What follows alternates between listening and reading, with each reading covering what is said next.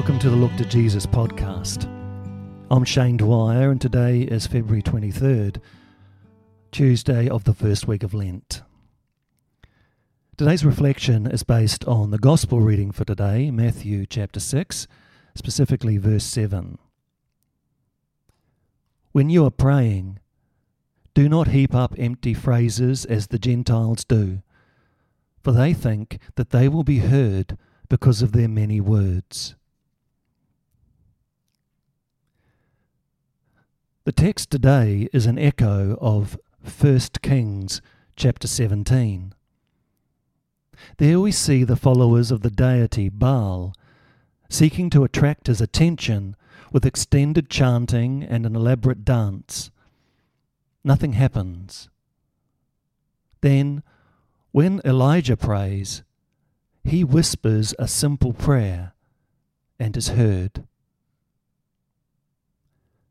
The teaching of Jesus and this event in the life of Elijah are both premised on a conviction concerning where God resides.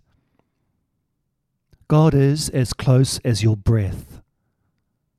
Words do not attract God's attention. Love does.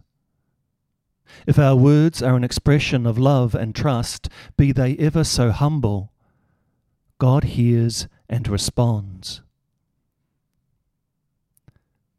Words can be problematic when it comes to faith. Words are easy and can be a substitute for action.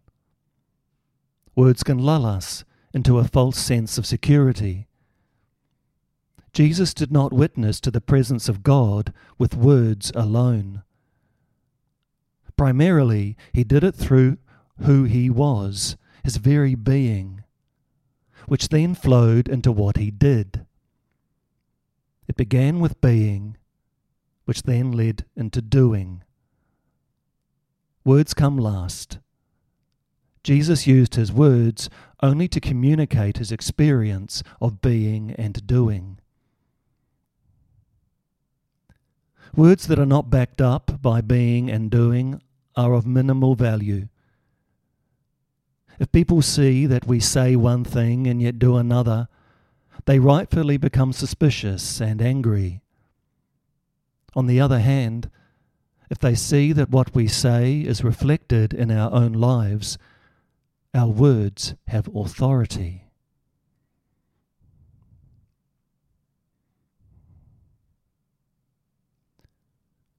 Let's pray together.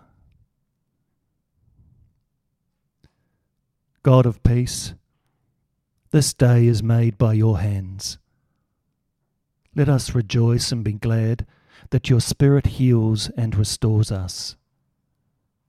In our times of doubt and discouragement, increase our faith, so that believing in Jesus the Christ, the Son of God, we may have life in his name.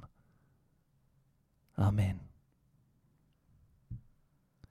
Today's question for reflection: where in my life do I need to communicate more through both being and doing?